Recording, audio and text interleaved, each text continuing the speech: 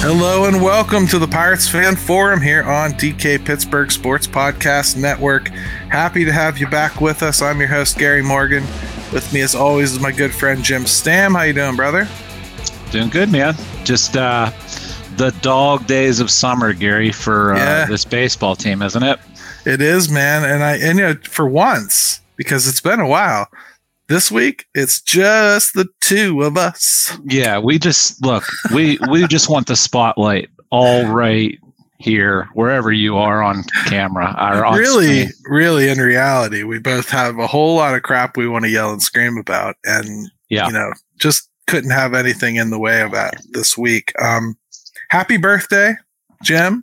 Thank you, sir. Yes, that's my dedication to the show. Even on birthdays, Gary, we do the show. So, you know. It's true. One more trip around the sun. Good for you. Yeah. Thanks, bud. Boy, we're gonna start by not burying the lead. We're gonna talk about O'Neal Cruz to start with. And I can't say it was entirely unexpected news that, you know, things weren't necessarily going great. You know, the team wasn't exactly leaking out a ton of video of him running around, were they? No. You know, you got a few little shots of him fielding grounders on his knees, and we got a couple mentions of him starting some kind of a running program. Tom Tomczak said that he had plateaued. That was the word he chose. And I mean, I think that's probably expected as well. You know, you kind of get to a certain point with a recovery where, especially something like that. I don't know how many of you out there have had something like that. I've had more than I care to mention, but once you start breaking down that scar tissue, it hurts, man. Yeah. And it's not necessarily like it's hurting you. It's not hurting the injury, but it hurts. So, you know, I guess I can expect that something like this is going to happen, and we're running out of time. I just don't think he's going to play this year. Yeah, that's what sucks about it is I thought that last month was really important. Some people disagree with that. I just say, like, you know, get back, get in the swing of things, get some games under your belt. That was ideal. I mean, let me also say, Gary, I've plateaued a long time ago. So, you know, we don't, you know, so, you know, I get it.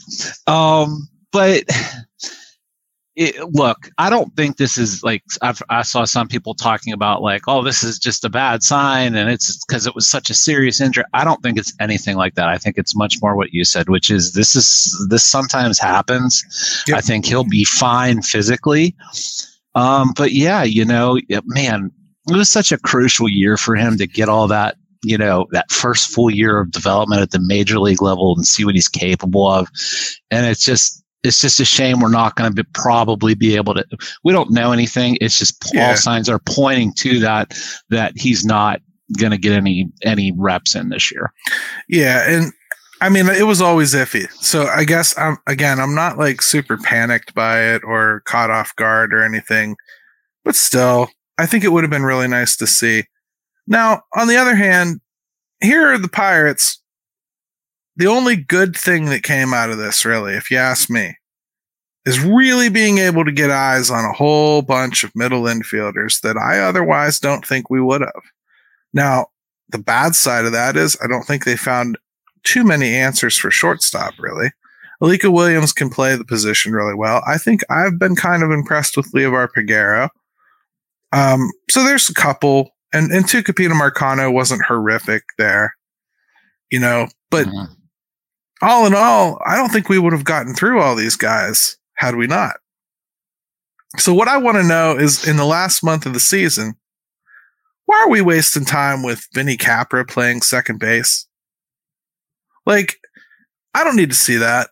I don't need to see that, like, for many reasons. One, like, I don't care if he goes 20 for 50 the rest of the time he's here. He is not going to be here next year. Mm-hmm. Look at the roster construction. He's not a part of this. Period. Yeah. Also, too, we have gotten a look at a lot of guys. Nobody's real, aside from Peguero, he's the one that's like at least shown he's got some real upside. But, we talk about all this depth in the middle infield. Well, it's just another reminder of it looks great on paper, and you start shuffling through some of it, and you're like, well, I mean, maybe it's not where we thought it was. The Nick Gonzalez thing is obviously going to be on people's minds, and I know it is on yours too.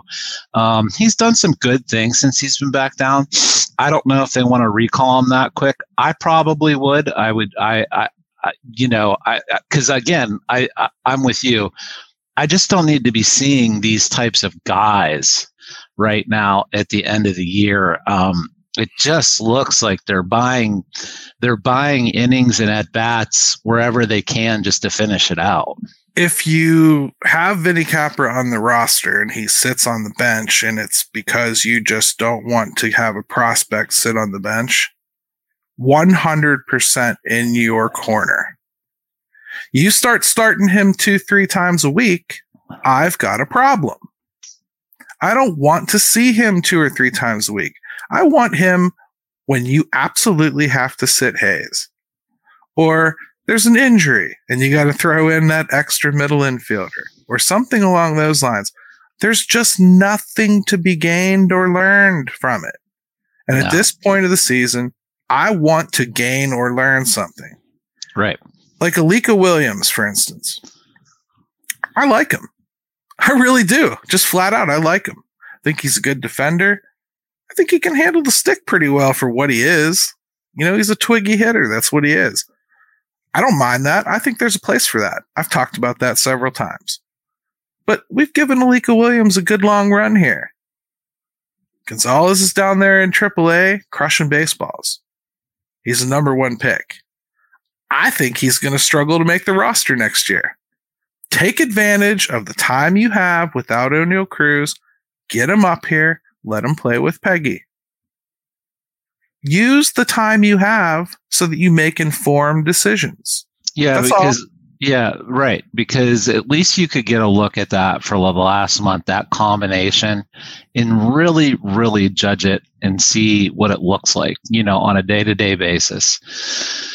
But, Shelton, Sherrington, wherever all this is coming from is, man, they just cannot leave that lineup alone. They cannot leave people playing day to day, nope.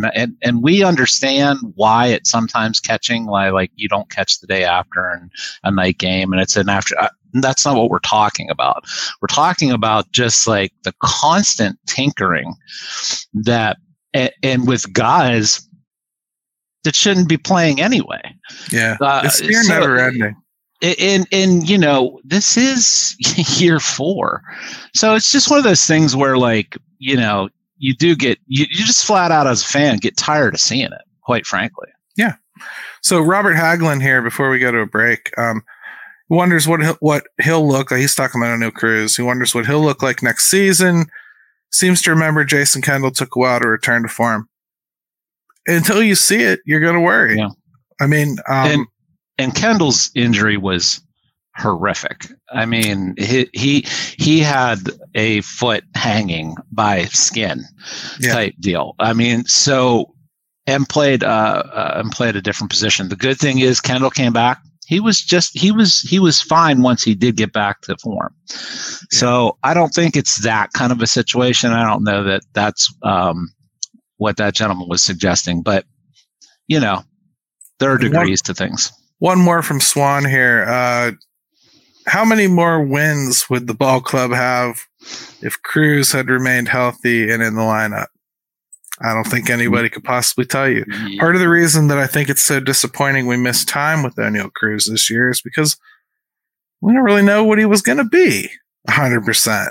I mean, we saw, 300 at-bats from him? I mean, you really needed to see that sophomore season play out, understand how the power was going to mature. How was he going to handle lefties? Was he going to grow into somebody that could take advantage of both sides of the plate? Was he going to be somebody that was kind of, hard to play against tough lefties, or was he going to do enough damage? You're going to get to see all the ups and downs, which there would have been, how he responds to a full season. So not only do you push that back a year, he hasn't played. Yeah. So it's a double gut punch. It really is, and there's just no sugarcoating it. It sucks, but I guess the worst scenario would have been playing him too early and having him get hurt again. So let's take a quick break, come back. Let's talk about Henry Davis.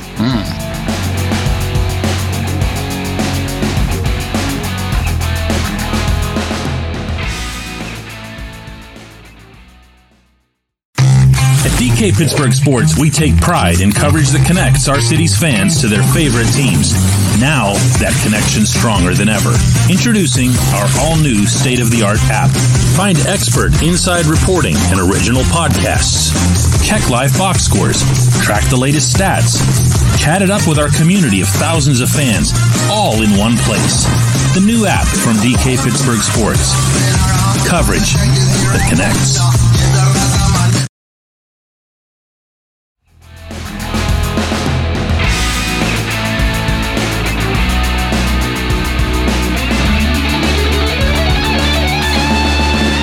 All right, and welcome back to the Pirates Fan Forum here on DK Pittsburgh Sports Podcast Network.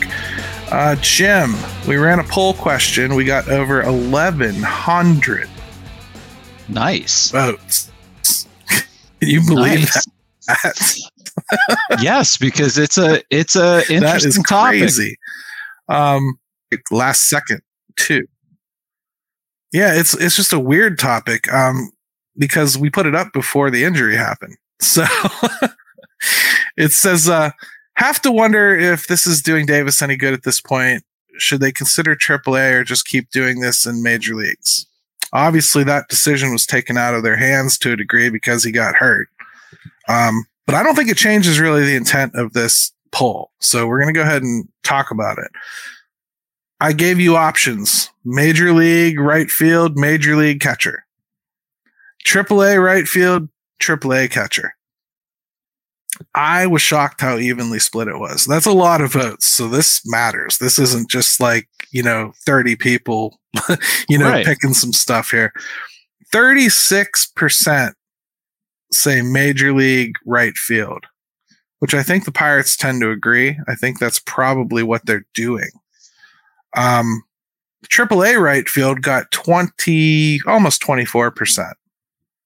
AAA catcher, 18.3, and major league catcher, 21. So I've heard most comments I see directed towards me about Henry Davis are basically whining that he's not catching. I totally thought this poll was going to 100% back that up. Yeah. It did not. So I mean, what do you think of those results, man? Like, major league right field won pretty big. Yeah. Well, first of all, I'm glad that the poll was evenly spread out, because I think it is a tough question. It sounds like people are at least approaching it logically rather than the loud screaming of a few about him catching, which I think is the last place he really needs to be if he's not ready. I think he's the kind of guy that can handle it. It's painful to watch him in right field a little bit at times. But was it carrying over to the plate? I don't know. He wasn't healthy. That's what I'm hearing. He had been battling this thumb. So I don't know, Gary. I mean, what do you think? Do you think that they got it right? Where do you stand on it? I think he's going to be a right fielder. I really do. I've always kind of felt like they're going to give him some catching opportunities to more placate him than necessarily hope that that's what he turns into. But I heard Derek Shelton on The Fan this week doing his spot with Cook and Starkey. And yeah, I don't know, man. if I'm reading between the lines, it doesn't sound to me like they think he's got that in him. And I also think Endy has something to say here. And Endy's progression has been pretty quick.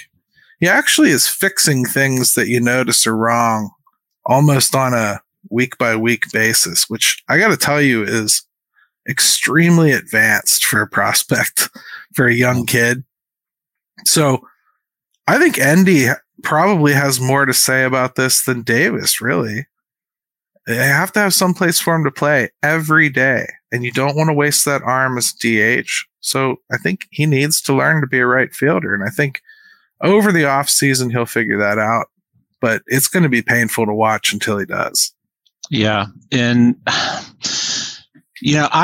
from day one, I always questioned whether Henry Davis would end up as a catcher. Did I see it playing out because of these reasons? Probably not. I just wondered if that wasn't going to be his end destination, especially if he could hit. His arm is so good. You're right. You don't want to put him at DH. It's the biggest attribute he has as a fielder. At least when he's not tracking balls and seeing them and taking bad angles, he at least has a cannon out there. First base, I always thought that could be an option for him, but again, you're wasting his arm. And who's to say he acclimates any better to that? I don't know. Right. Looking back on it now, when they took him, he just flat out needs to hit. If he hits, I don't know that it's as big of a deal, because I do think you're right. Endy is just more fluid and more athletic, and has really, really looked capable back there. He's got holes, don't get me wrong. Oh yeah. Things he's got to work on. But you can see the potential in him every time he's behind the plate. Yeah, and it's not perfect. We know Keller doesn't like throwing to him. Now, that's something they'll force Keller to become okay with next year, I'm sure. But for right now, they're kind of letting him have his personal catcher of Jason DeLay. That's fine. Jason DeLay is doing okay too. But you've noticed Johan Oviedo calling his own pitches now. Yeah, I saw that. Well, that's a couple people, probably arguably the two most important starters they currently have on their roster. How many do they have, Gary? Well, but I'm saying they're the ones that have been here all year, and they're bucking against, Endy a little bit. So we'll see how it all plays out. But and of course, you get into the off season, and then pitchers and catchers, and they get to work together a lot more at that point. So there's some familiarity and some I don't know, not to be cheesy, but bonding that's got to go there, and, sure. and they'll work on that. And I think you'll see them get along. I think if Keller wants his own personal catcher, I think he's earned it at this point. I think next year this probably won't be an issue. Yeah. I just think right now, I think Keller was very comfortable with what was going on with DeLay and Hedges, and he felt it had him at a certain point. And then, whether it's coincident or not, he started struggling right around when Endy started catching him. And for whatever reason, he's not struggling now. So either Endy needs to absorb from Jason what's going on, or, Jason's going to be Mitch Keller's, personal catcher. Right. That's just the way it'll be. And there's nothing wrong with that, really, until you get to the playoffs. And then that stuff gets ridiculous, because you all of a sudden are like, okay, well, I know we let you do it all season long, but now we need his bat. So right. Sorry. Yeah. And Jason DeLay, he's actually just, if you were just using him as strictly a backup and whatever, he's actually really good in that role. He's very capable of being your backup catcher and giving you exactly what that position requires. Right. And I see a lot of you in the chat talking about Jack Sawinski. We'll get there. Keep your pants on. It'll be all right. I want to read some comments from this poll question because I got a ton of those too. So I just want to make sure that we got to get a well-rounded response here, because some of you were mad that I didn't put first base on there. But that's because I think it's that unlikely.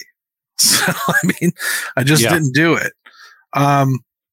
Frank says, I would rather see Davis go to Indy and work on his catching. They can keep Bay in center field, Reynolds in left field, Sawinski in right field, and work in Palacios in right field too. So it seemed to me like his answer was almost more about other players than Davis.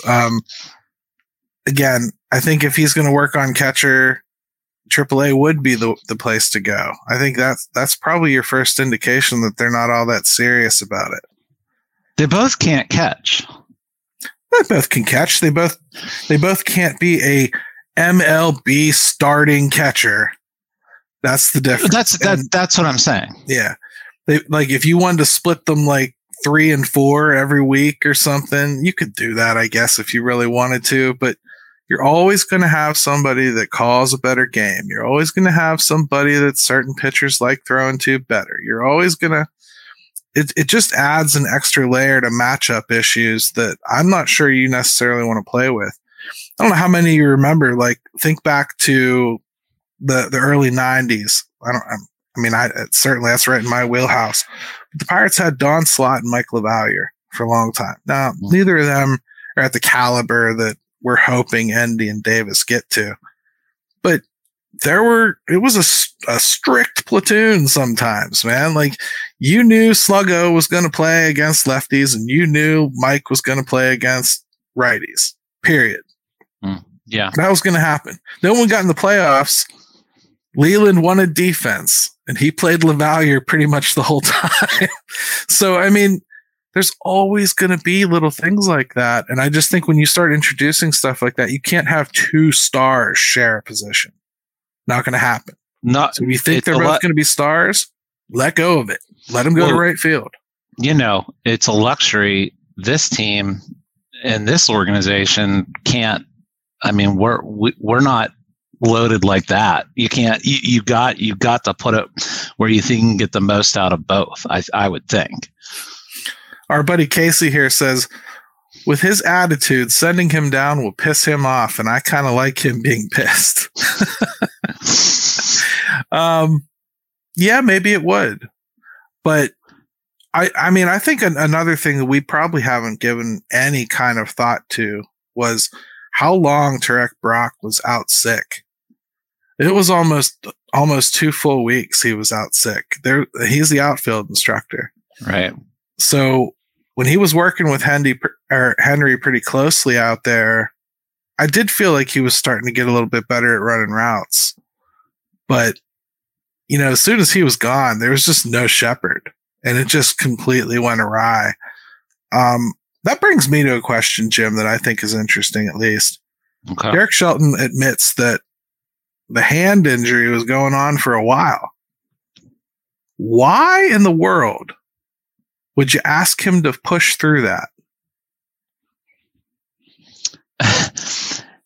Yeah, you know, the injury thing I've been thinking about the last couple days, and I guess it's like, when did Henry tell them?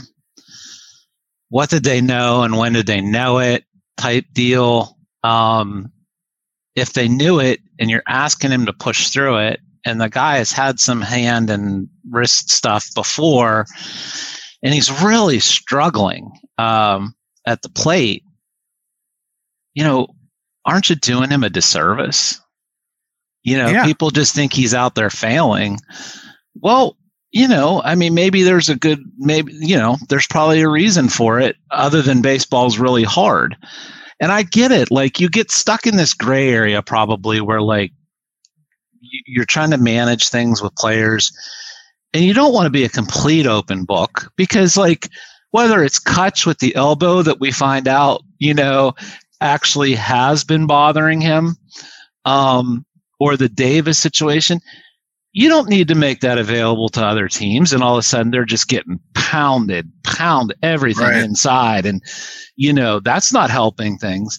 But the flip side is poor Henry Davis, so like it started, we've had enough injuries this year to start thinking about all this. And then, so I don't know. I think you get in a real quandary type catch-22 with it. Right. I don't know. It was just an awkward situation for me. It felt like it's an unnecessary risk to take with somebody that's that important, who's clearly struggling in an aspect. Mm-hmm. So if you were looking for an excuse, I mean, he's got one. Right. And Derek Shelton's going, oh, well, it shows his toughness. Yeah, sure it does. But I don't know, like, if I need to see him being tough right now. I mean, I don't think anybody questions Henry Davis as being a hard-nosed ball player. Yeah, but like, I don't know if I need to explain to people, because Henry says it's a thumb issue. The Pirates say it's a hand strain. Now, I don't know what to believe there. I guess I believe the player. Well, the point is, it's your hand. Either way, try gripping a bat with a hand that don't work. Mm-hmm. I mean, it's like unfathomable to me.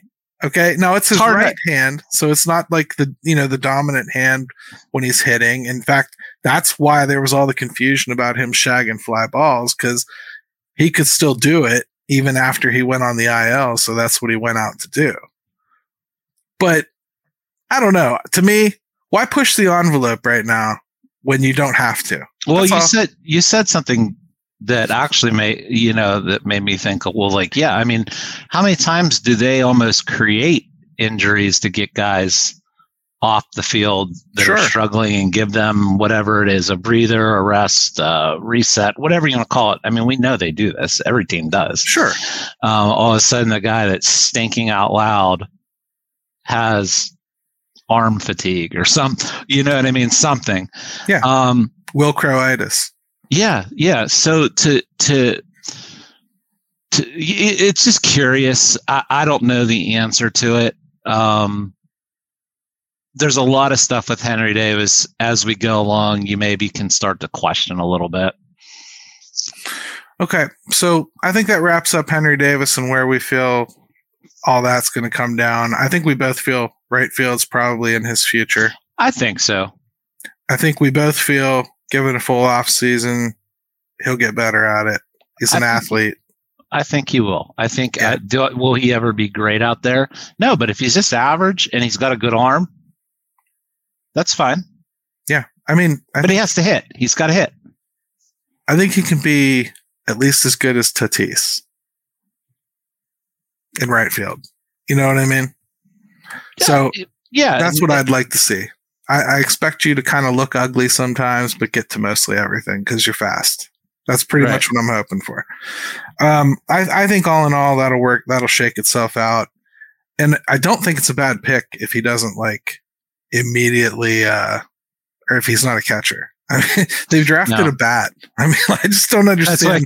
That's why I just don't understand that thought process. You got to hit. If he hits, everything will work itself out. It's not the waste. The waste isn't if you have to move positions. The waste is if you just totally get the pick wrong, and he's not. And he's not. He's a number one pick, top pick overall. It's got to work. And I don't think we're there. I think I think it's way too early for all that stuff. But let's move on to Jack Suwinski. We talk about him a whole lot. Still mired in it right now. The facial expressions are just becoming like lost puppy-esque at this point. Like he just looks like has no clue what is right or wrong at this point. I just wrote a whole thing on Jack Suwinski and I kind of broke down like where he's being pitched and where he's got the best exit velocities and where he's got the best batting average and everything.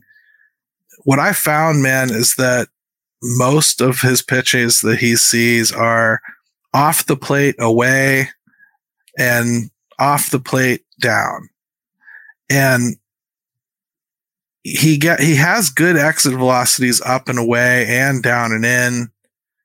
I just feel like he maybe needs to expand his zone a little bit and start reaching some of those up and out fastballs, especially because he can really do damage with those. And he has when he's made connection with them. The exit velocity numbers are great. They're over 100 for an average up there. You know, he can do it. I just think like something like that to kind of make people understand, like, if you're going to nibble me, I'm going to punish you anyway, would change Jack Sawinski from what he is into the next level. Now, to his credit, he has shown the ability to learn over off seasons, and he is a studier. So I do expect him to come back better next year. That said, how long do you let a kid like this beat his head against the wall, brother? I don't know, man. I will say this about Jack Sawinski. He is married to the approach, whether it's what he wants to do fully or not. But man, he is sticking to it. But man, Gary, this is it's long. I keep expecting him to like break out of it, and he is not. And you're right. How long do you let a guy like that just flounder at bat after every at bat? And you know, we get into the bigger topic with him, which I know everybody is wondering, is like, man, if you're not going to expand the zone early in the count and you still want to stick to that, but my goodness, you can't do the same thing with third strikes. That he takes good pitches for third strikes, let alone the stuff that's off the plate. I have to interrupt here. Dave White's asking, how long do they keep Andy Haynes? Now, Dave, you listen to the show every week. I'd have fired him last year. You know that. I mean, like, I've been on that fire Andy Haynes train since, you know, almost 3 months after they hired him. I don't like this approach. It doesn't work for everybody. And I think for a guy like Jack, who again is a studier, I think, Jim, if I had to classify him, I'd almost call him teacher's pet. If you know what I mean. Like, he wants to do what he's taught, and he wants to excel at what he's taught, and he has. They asked him to get better with not chasing pitches, and he's got an elite whiff rate. And what it has done is rendered him absolutely impotent at the plate if somebody does not throw a ball right in the frisbee size spot he's looking for it. That's what it has done to him. Yeah. And they're going to have to correct it. And if they keep Andy Haynes, that's not an Andy Haynes skill set. It's not an Andy Haynes skill set to tell you, hey, sometimes you got to swing the bat, fool. It was a bad combination this year with what we're seeing with, you know, the strike zone and what's being called, and teaching, taking pitches and hunting walks. And you've got a strike zone that seems to be wider. You know, I don't know what all the data is saying, but we're all watching the games, and they just have not adjusted to that at all, in my opinion. They went in on game one like that, and now we're sitting at whatever, game 100 and whatever, and they will not change it. They are not changing it. And I'm going to tell you it's worse than that, because it's not about the strike zone. You're talking about them not adjusting to the strike zone. Nope. They're not adjusting to their zone where they can get hits. That's Andy Haynes' system. That's what Andy Haynes preaches. Andy Haynes doesn't preach don't swing if it's out of the strike zone. He preaches don't swing if it's out of your zone. And I guess Jack is a guaranteed strikeout. That's a good distinction. I guess I'm focused more on like the 2-strike hitting type deal where they're still not even adjusting it from that. But yes, that's a very big distinction.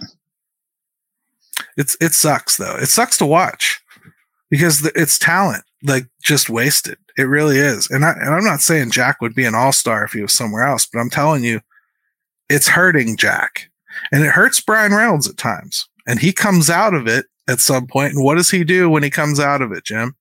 He starts hitting those fastballs up and out over the plate the other way. doesn't he? And then all of a sudden, what happens? Opportunities to turn on balls down and in because guys realize they have to pitch you in the strike zone because they're not able to get you out on those cheap calls anymore. Brian Hayes, what's he doing? Turning on balls that before he was taking inside corner for strikes, right? Yep. That's 100% with Hayes. You have to hunt borderline pitches in this league. And that's why they don't translate from AAA to the majors. Because Andy Haynes' system works perfectly almost all the way up through the system. You can do that all the way up through the system. But when you get to the and then majors, when you get to the majors against pitchers that can hit the corners 90% of the time, you're done. Or stay out of your hot zone. Right. Whatever that is. Yeah. And you know who's successful? Guys that don't listen to him. Peguero doesn't listen to him. And it's probably because it's not in his skill set to listen to him, to be honest. Is not his type of hitter. Well, he doesn't listen to him, and what does he do? Hits bad balls. Yeah. To me, it's just a real bad convergence of a lot of things. Andy Haynes, young players, and a strike zone that is weird this year. And look, if you're not going to adjust it early in the count, okay, whatever. I don't think that's good. But especially when you get the 2 strikes, to just sit there and just hope for the best. When you're being shown time and time again that they will call those pitches. Yeah. And pitchers know it. Just back to your point, it's the majors. If they know they're getting that call 3-4 inches off the plate, they'll hit it again. Yeah, They'll and I'm not talking about Los Diaz because that's what you're talking about, those 3-4 inches off the plate ones, right. Where he was consistently. In that case, I don't care what your approach is. Some of those balls are unhittable for a right-handed batter. They just are unhittable. Not going to hit those pitches. So you shouldn't swing at them, even if your umpire is literally blind. You just shouldn't swing at them. You're not going to make contact. It's not going to lead to good things. It's not going to help you in any way, shape, or form. But most of the time, the umpires, yeah, they're bad. The zone's wider. Yeah, they're calling balls strikes sometimes. But we're not talking like they're taking things like 4 or 5 inches off the plate and getting called strike all the time. We're talking right on the black. They're taking it. You should not be doing that. You just can't. Too close to take, for sure. You have to be able to do damage against that. And if you can't, or if you don't, or if you just stand there with the bat on your shoulder, umpires get bored, man. Yeah, and I don't know if they've told Jack, listen, we don't care about the strikeouts. Get on base and hit home runs. But you know what? He's not hitting homers right now either. He can still hunt a walk, but they're happy to do that if you're going to let them. Yeah. Especially in this lineup. One more point on kind of like how it's Andy Haynes. Because Andrew McCutchen has gotten hot now. And what has he stopped doing in the past 2 weeks? Walks. He's had 1 in the past 6 or 7 games. Now he's swinging the bat and making contact and getting hits. It's not as though he was playing badly before. It's just now he's not hunting walks. He's hunting damage. Yeah. And he's got a little bit more of a seasoned ability to be able to do that. But exactly. He could do it. He could walk 2 times a game if he felt like it. That's how good Andrew McCutchen's eye is and his back control to foul things off. Most of the time, he could probably walk 2 times a game if he felt like it. But you don't want guys that are hitting in the middle of your order hitting like that. No, and if you've got a lineup that doesn't necessarily scare anybody, they're happy to walk you here and there. They don't fear that. They don't. I mean, why would you fear that? Sometimes, dude, it sets up the freaking double play perfectly for you. Yeah. It's awful. So like, hey, I got to answer this real quick and I'll take a quick break. All the Sports 17, just general question about the podcast network. What happened to the Pit Show? Corey got super busy covering the Steelers, and we're actually doing one tomorrow morning. So nice. Saturday morning. Sorry. So yeah, it'll be back. Sorry. Ooh, football. Hey, I'm never turning down a football question, even on a baseball podcast. Absolutely. Let's take another quick break. When we come back, I'm going to hit you with a few surprises, brother. All right.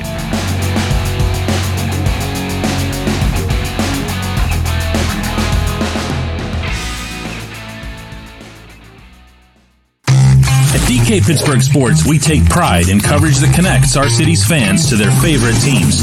Now, that connection's stronger than ever. Introducing our all-new state-of-the-art app. Find expert inside reporting and original podcasts. Check live box scores. Track the latest stats. Chat it up with our community of thousands of fans, all in one place. The new app from DK Pittsburgh Sports. Coverage that connects.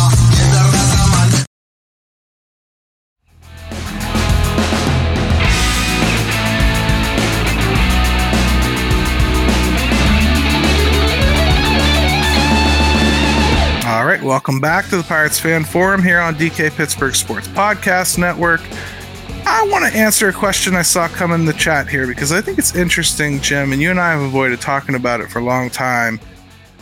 How much do we think the game will change when they bring in the strike zone challenge system like they have in the minor leagues? I don't think it'll ever come here like the minor leagues. I think they'll have it much more ironed out by then. And it'll probably have the strike zone pretty tight. Right now, the challenge system in the minors, I think, would probably expand the game more than the major league front offices are looking for. You know, they don't want it. Yeah, like the success they've had with clearly the fans like it. They're not going to walk that back, I don't think. Right. And there's other things going on here too. They're actually trying to improve the system a little bit more. They're trying to make it a little more 3D.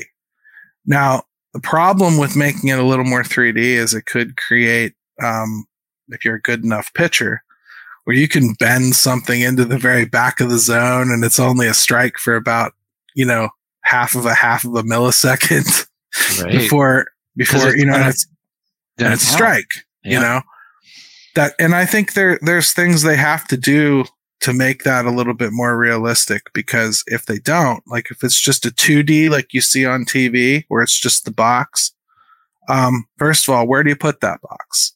Do you put that box like out in front? Do you put it in the back of the plate? Do you put it in the middle of the plate? That really makes a difference for one thing. If it is just a 2D box though, a guy like Brian Reynolds, he'll probably bat 350 and walk 150 times. It's going to be wild to see it, whatever the finished product is, because the framing has become such a big part of every game.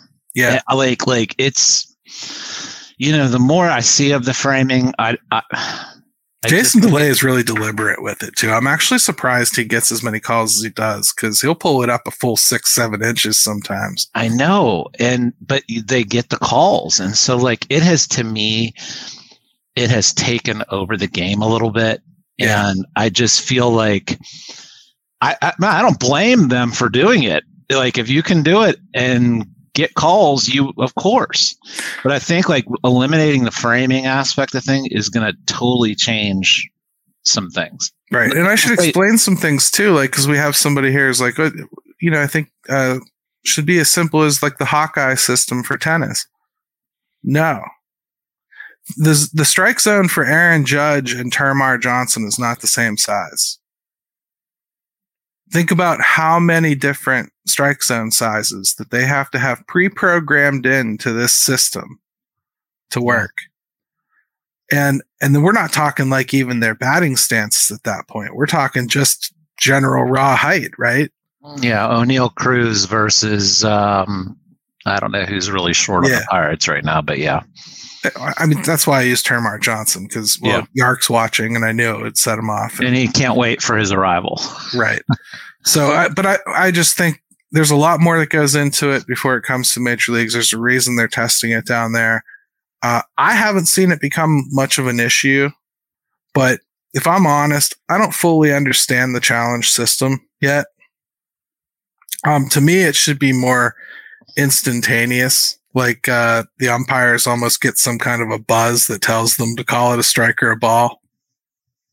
And how many times can you use it? I mean, right. Because it could be ridiculous. Think about it. You could have one at bat. Like, say you have like a 10, 15 pitch at bat. That could be like a 5-6 minute at bat if you have challenges in between there, depending on how long it takes and everything. But won't it be weird? Won't it be weird to watch a game where you just can't argue anything? Yes. It'll take some of the romance out of the game. Yes, but the flip side to that is, Gary, when we are watching games now, and this is just how I view it. I don't know. Tell me what you think. Everybody is complaining now about the strike zone. It's not just fans. Players bitch about it. The opposing managers are bitching about it. Like, it's constant. Like, everything's wrong, whether it's wrong or not. And then you're not getting this call, and then you want it there. Like, that's all been part of the game, but it's gotten so much involved in everything that, like, to me, it's taking away from the game. And yeah, I don't want to remove it because, like, you're talking about the personality of how it used to be. But we can't go in at bat now, sometimes, or an inning without it. Like, everybody has bought into it. It's got to get better. But here's the problem: you introduce technology and prove through a challenge system that you could have every single one of them right. Nobody's going to settle for less than 100% right at that point. So to me, if you're going to introduce it, eliminate the human element altogether, have the umpire stand back there to call safe and out and whatnot, and judge check swings. But aside from that, they got a little pitch comm, if you will, up in their head that tells them it's a strike or a ball, and they call it accordingly. And just eliminate the problem. Don't mess around with it. Right. And of course, umpires will still be involved in, like, the pitch clock and things like that. But what does it do to the catching position? We've talked about that before, but like, I mean, everything that's valued now, not everything, some things that are very valued right now go away immediately. Really framing. That's it. Yeah, but that's huge, right? I mean, like, it's become such a big part of the game. So, man, I do think it's going to change. Like, to answer his question, I think it's going to massively change a lot of things, and they better make sure they have it ironed out before they use it. Yeah, I think it's definitely going to be an interesting thing, man. So the Pirates are playing the Cubbies, and Cubs are doing okay. They got some pitchers, I think, that have kind of emerged. Justin Steele, especially. They're what, third in the division right now? Second in the division, I think, behind Milwaukee. That's probably where they're going to finish. Feels to me like Cincinnati is falling backwards slowly. The kids are catching up with them, and injuries are catching up with them a little bit. The Pirates are in fourth, held their own against the Cardinals, took them a little bit. That was good and everything. How do you feel about the season? Because they're definitely at this point going to clear what they did last year. I don't see 70 as completely out of the question. But how do you feel about it? Did they improve enough, you think? Probably not. And I don't know, record-wise, like, people get really caught up in the record. I guess if I was just looking at the team and I didn't know their record and I didn't know they had that 20-8 start, am I sitting here feeling all warm and fuzzy? No. I mean, I think the pitching, look what they're doing right now to cover innings. I mean, like, Gary.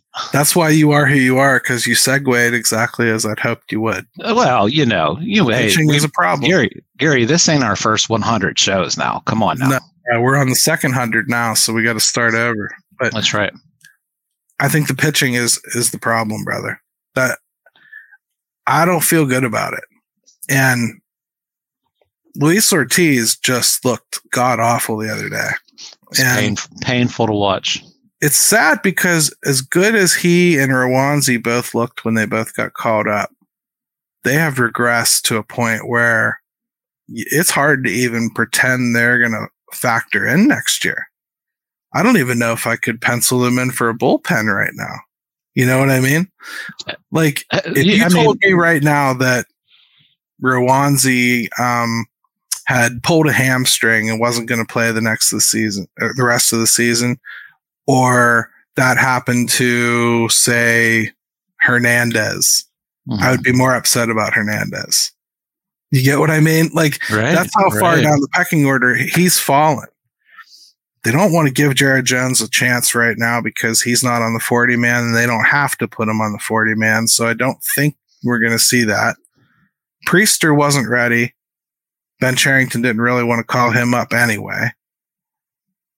We're left with basically like, hey, can Andre Jackson be a starter? What about Thomas Hatch? Hey, how about Osvaldo Bido? What are we doing, Jim? Like, well, this is part of the fallout of when you lose just guys that were going to give you innings with Brubaker and Velazquez and all this. But like, man, they're just anybody that can start a game, they're going to cover some innings, and it just looks ugly. I mean, everybody. This is again, I say this, and I'm not trying to preach to people, but this is why whenever you sit there and you list, we've got Ortiz coming, and we've got Contreras coming, and we got Priester, and we got Burrows. Do you? Yeah. Do you have those guys coming? I mean, it's rhetorical, but no, I don't know. Yeah, those are like four dudes that right now you don't know if they can be anything. Yeah, to at least as a starting position caliber type guy. The worst thing is the offense is. I know people are going to chew this apart, but like for instance, here's Nicholas McKee. They have a team of solid bench guys, and sadly, that's an improvement. I don't know how to explain this besides they're all children. Like, they're not at the height of their powers. You expect them to improve over the years. That's how this works. You don't call up a bunch of rookies and expect magic. But it's going to take some time. So, like, next year, you expect a little bit of improvement from a lot of these kids, right? I think the offense is kind of moving in the direction I want it to. It's starting to come together, aside from Andy Haynes. I like the pieces that are there. The pitching, though, you can't go into next year with Oviedo and Keller and not do anything. Like, you can't rush up Solometo.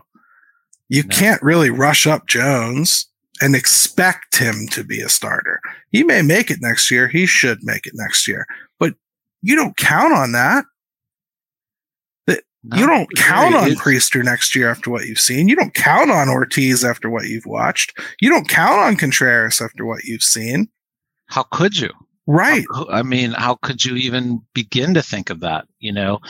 Okay, Ortiz fails as a starter. You might get him in the bullpen and find something, but if you can't find his control, he ain't pitching anywhere. Yeah, but that's what worries me, Jim, is like we've kind of mowed through these guys, and I'll be honest, man, they've made it worse. Like they've actually, I think, taken steps backwards. And I don't think it's from fatigue. I think it's from, like Jason Mackey said today, it looks to him like they're filling like Ortiz's head with too much, and he's not a guy that absorbs it well. Same time, same day, heard Dayon say sounds to him like Ortiz doesn't work hard enough. So like, oh man. Like, what is it? You know what I mean? And where are Oscar Marin's wins here? You've got Mitch Keller. I think you could call for the year he's pitching in Oviedo as a win. You know, he's done enough to say, okay, you found something here. But aside from those two, what's he done? Are we giving him credit for Quintana? We giving him credit for Vince Velasquez for 7 weeks of Vince Velasquez? Yeah, because for all we know, Velasquez right now, he could have reverted back to not being very good. Sure could. So, I mean, there's a lot of, I think, questions on the mound, and I just don't see any way to address it feasibly without going out and buying it. And Jim, I think they have to get two, because you can expect lightning to strike once. You can expect one of all those names we mentioned to come through and kind of work their way into it and win a job in spring. But you can't expect three of them to do it. No. So you better have that filled. Fans just expected the three or four we talked about to do it, and they didn't. And if they don't do it, Jim, they officially start wasting offensive talent as of next year. Yeah, they're in a really, really bad position if they don't. Yes, Skeens will come into the picture, obviously. I think we both know that they'll try to keep him down until it makes sense, as far as control-wise goes.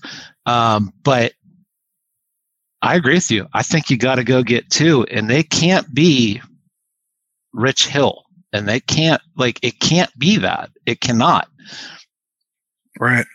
So James Littleton brought up something to me this morning that I thought was interesting about Paul Skeens. He said, I understand all this manipulation stuff. I get it. I totally do.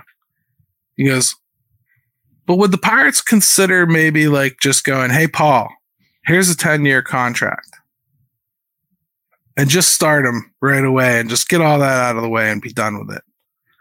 My answer to him was first, I had a lot of answers for him, but the first one was, I don't know how you'd value it.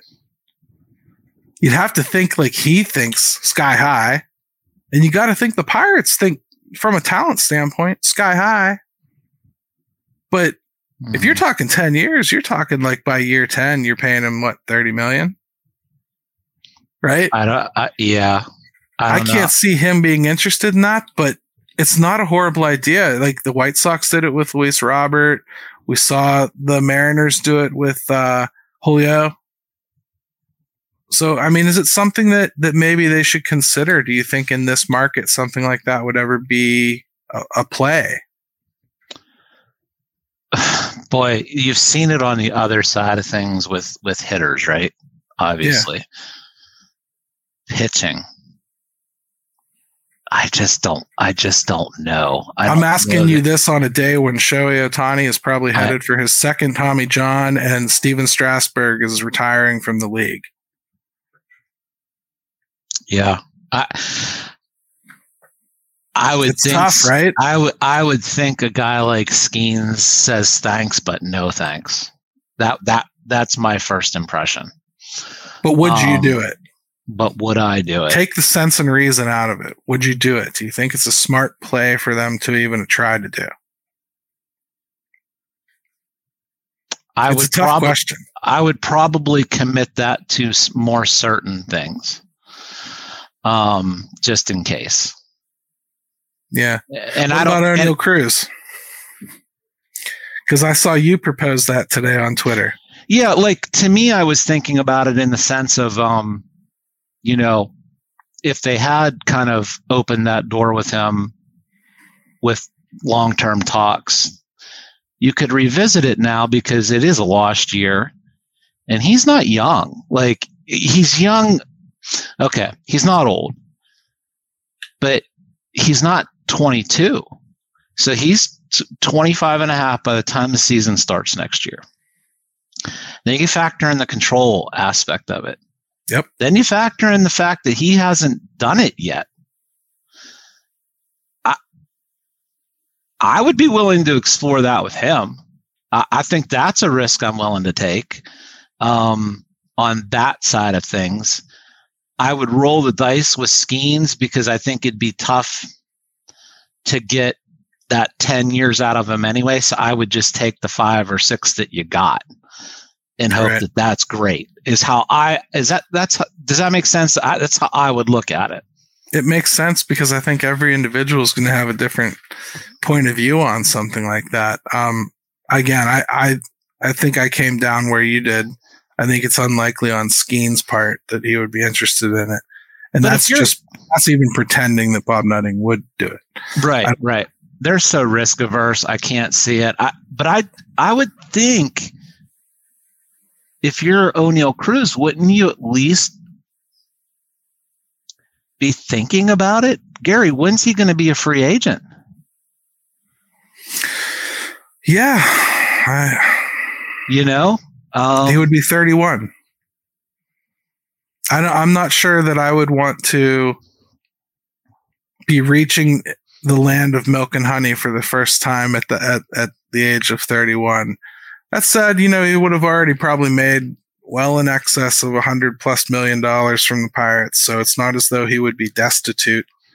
And I think Livy might make some money too. But it's a difficult decision, man. I don't know, and a difficult thing to even talk about. But it's cool. It's a cool thought. Yeah. And to bring this full circle back to what we were talking about with pitching, we talked about mentioning you've got Keller. Well, we don't have him extended yet either. So take him out of the mix. They're running out of time on some of this stuff. Yeah. Got to get Keller locked up for sure. So one last question here. Nicholas McKee, were you guys surprised Skeen signed considering a terrible pitcher development and prospect management? No. Nicholas? No. Listen, I'm pretty patient with you. I try to answer your questions. I'm not nearly as jaded as you are. I'm really not. If you want to ask real questions, we'll talk about them. This isn't that. This is just a shot at the Pirates, which we all know they are what they are. Okay? I get it. One more here from Yark. Let's see. At this point, you just kind of eat the control years on Skeens. I think that's kind of what you were saying too, Jim. Right. You kind of just have to chill and just let it happen and maybe realize like that 5-6 years is all you're going to get. The thing you really have to hope for is that Tommy John doesn't happen during that. Mm-hmm. If Tommy John happens during that 5-6 years and you lose 2 of them, basically, then this sucks. You want that to happen afterwards or before he starts. That's the truth. And I think in a way, that's the brilliance of that 10-year idea, because then you can kind of absorb it a little bit. Otherwise, you get forced into a Jameson Taillon situation. You know what I mean? Sure. So it's a tough thing, man. Well, I saw today that the Nationals the money they have to eat on that Strasburg extension is insane. They didn't have any of it insured. You're talking $35 million a year at different points of that thing. So you got to be really careful about how you would do that. I think we've got bigger fish to fry immediately, and that's where I would be focused on. Now back to York's point with Endy. Again, I think it's just bigger fish to fry. Yeah, I think they have a lot of that money deferred out too, which means we're looking at Bobby Bonilla territory here. You know, the Nationals, man. They went for it. They won a World Series. You have to start wondering if it's worth it at some point once you start taking the hits that come afterwards. It's a shame because I know they really tried to put a good team together and they made some good decisions like not retaining Rendon. Look what that's done to the Indians, or not the Indians, the Angels. Yeah. Sorry. But yeah, it's tough. Last question for you, Jim, before we go, and you get to go celebrate your birthday and eat your pizza finally and everything. Right. Shohei Ohtani. I thought he was going to get 500 plus next year, in free agency. I don't know how you do that now with 2 Tommy Johns. He's not going to pitch next year for sure if he gets a Tommy John surgery. I guess at some point he could hit. Maybe like Bryce Harper did this year, even though Bryce Harper kind of beat the odds and came back earlier than I think anybody thought he would, including his doctors. Mm-hmm. So chances are you're paying for half a season next year and then hoping that he's still a pitcher when he comes back, and still a starting pitcher, mind you, and still an effective starting pitcher, mind you. At 31 with 2 Tommy Johns. Yeah. So how do they play this? Does somebody go out and give him the big bucks and bet big? Or does somebody just go out and try to sign him for a few years and kind of let him have his big payday another time? It's wild, man. I will say first and foremost, it just sucks. It sucks for the game, dude. They're my cheat team. I watch them every week. Sucks for him. Sucks for baseball. Sucks for the fans. You hope it's not one of these things where like 40 years from now, 30 years from now, you're just talking about this like supernova that we got to see, and then that was it. Yeah. But it could go so many ways. I think Ohtani is an interesting guy too, in the sense of I don't know what he values and how he looks at it. So I just think it could go all kinds of ways. There'll probably be a team that figures we can afford to still pay him a ton of money, and we'll recoup it in a lot of different ways, even if it doesn't work out. So I still think there's a big contract out there for him. I think because he's going to be able to hit, and he's alone as a hitter. He's still fantastic. So he certainly is, but he is not a Cy Young candidate and MVP hitter in the same breath. And maybe you could foresee him coming back and doing like more like a bullpen type role. He could certainly do that, and maybe that would be easier on his body.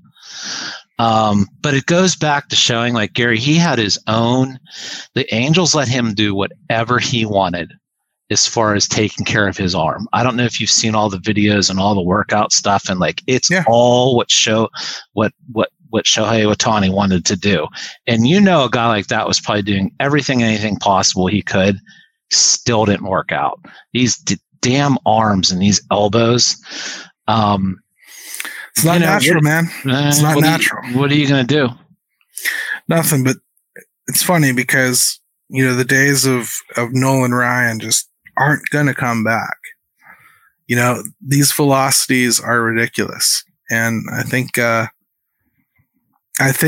we're going to have to just accept that when you do get somebody that is flying that close to the sun, chances are they're going to burn up. And maybe that's probably where we should come down on that whole Paul Skeens conversation from earlier. If we get those 5-6 years, let's consider ourselves lucky. Yeah, I think that's how you're going to have to look at it. It's a risk. It is always a risk with pitchers. If you feel you've got one that has the potential to be great, that's what you do. And you don't waste pitches in the minors. So, yeah, honestly, get through playing the games as quick as possible. Get the extra year, screw Super 2, get him up here. And get some pitching around him so you're not wasting it from the jump. Absolutely. Hey, brother, I got nothing else, and I want you to go and celebrate with your family. So, yeah, dude, appreciate it. Hey, good talk. Good talk. It was good. Hey, no offense to anybody else, but sometimes me and you just got to have a chat. Yes, and no technical difficulties this week. I can hardly believe it. That was pure luck. Good stuff. Hey, so everybody, have a great week, and try to take in the rest of these games in a good nature. Okay, like these are kids. You want to watch them improve. You want to get frustrated, I understand, but like, don't decide what they are right now, because the Pirates certainly aren't. Most of this cast is going to return next year, and you might as well just embrace that, because they're all going to show up in spring, and they're all going to have opportunities to make this team again in 2024. So if you decide that they stink out loud right now, I guarantee you're going to see a different player next year, and you're going to have egg on your face. So hey, save it for the Vinny Capras of the world. Right. I mean, I already did that, but so hey, Ben, take it away, brother. Let's go, Pat!